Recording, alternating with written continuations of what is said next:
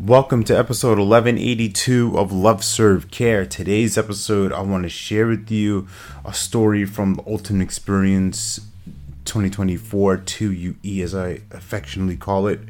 And this episode is titled Thor's Hammer. So this is a special acknowledgement and shout out to my man, my brother, Eric Thurston, the better half of the creator, the human torch herself, Judy Thurston. I love y'all both. Appreciate you and your family. And I want to share with you probably one of the most pivotal moments of that experience. And let me set it up with this way. Heading into the event, me and him had spoken a couple times, and we worked on creating the fundraiser, the actual link and things like that for Operation Underground Railroad.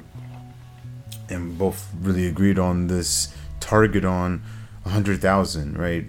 Anything above zero would be great, just to support these different missions, because we figured out that it takes about $10,000 to fund one mission. So we figured, hey, that'd be awesome to support 10 missions. So let's raise 100 grand. And as we're putting it out there, as we're sharing it out into the world, we got some commitments, got some people to say, yes, this is what I'm going to pledge. And then by the second day of the event, the last day, we were sitting around 57,000, which is great. That's fantastic. And what Eric did at the end of the event, right? This is after Amy Hardison's given her keynote, right? Everything is pretty much complete. We're ready to wrap up, and he got on the stage and he basically let us know that, hey, this is what we've raised as the number, but this is not what we committed to. And right then and there, it became almost like auction style, like, hey, can we hear this number? Like, who's gonna be down? Who's contributing? Who's gonna be a part of this? And people are pledging 1,000, 2,000, 500, 3,000. All these different numbers started piling up, and he's writing the numbers, he's calculating, he's doing the thing. We got people calling in, right? This one woman was so committed that she is willing to sell her wedding ring, and it has a value of a few $1,000s.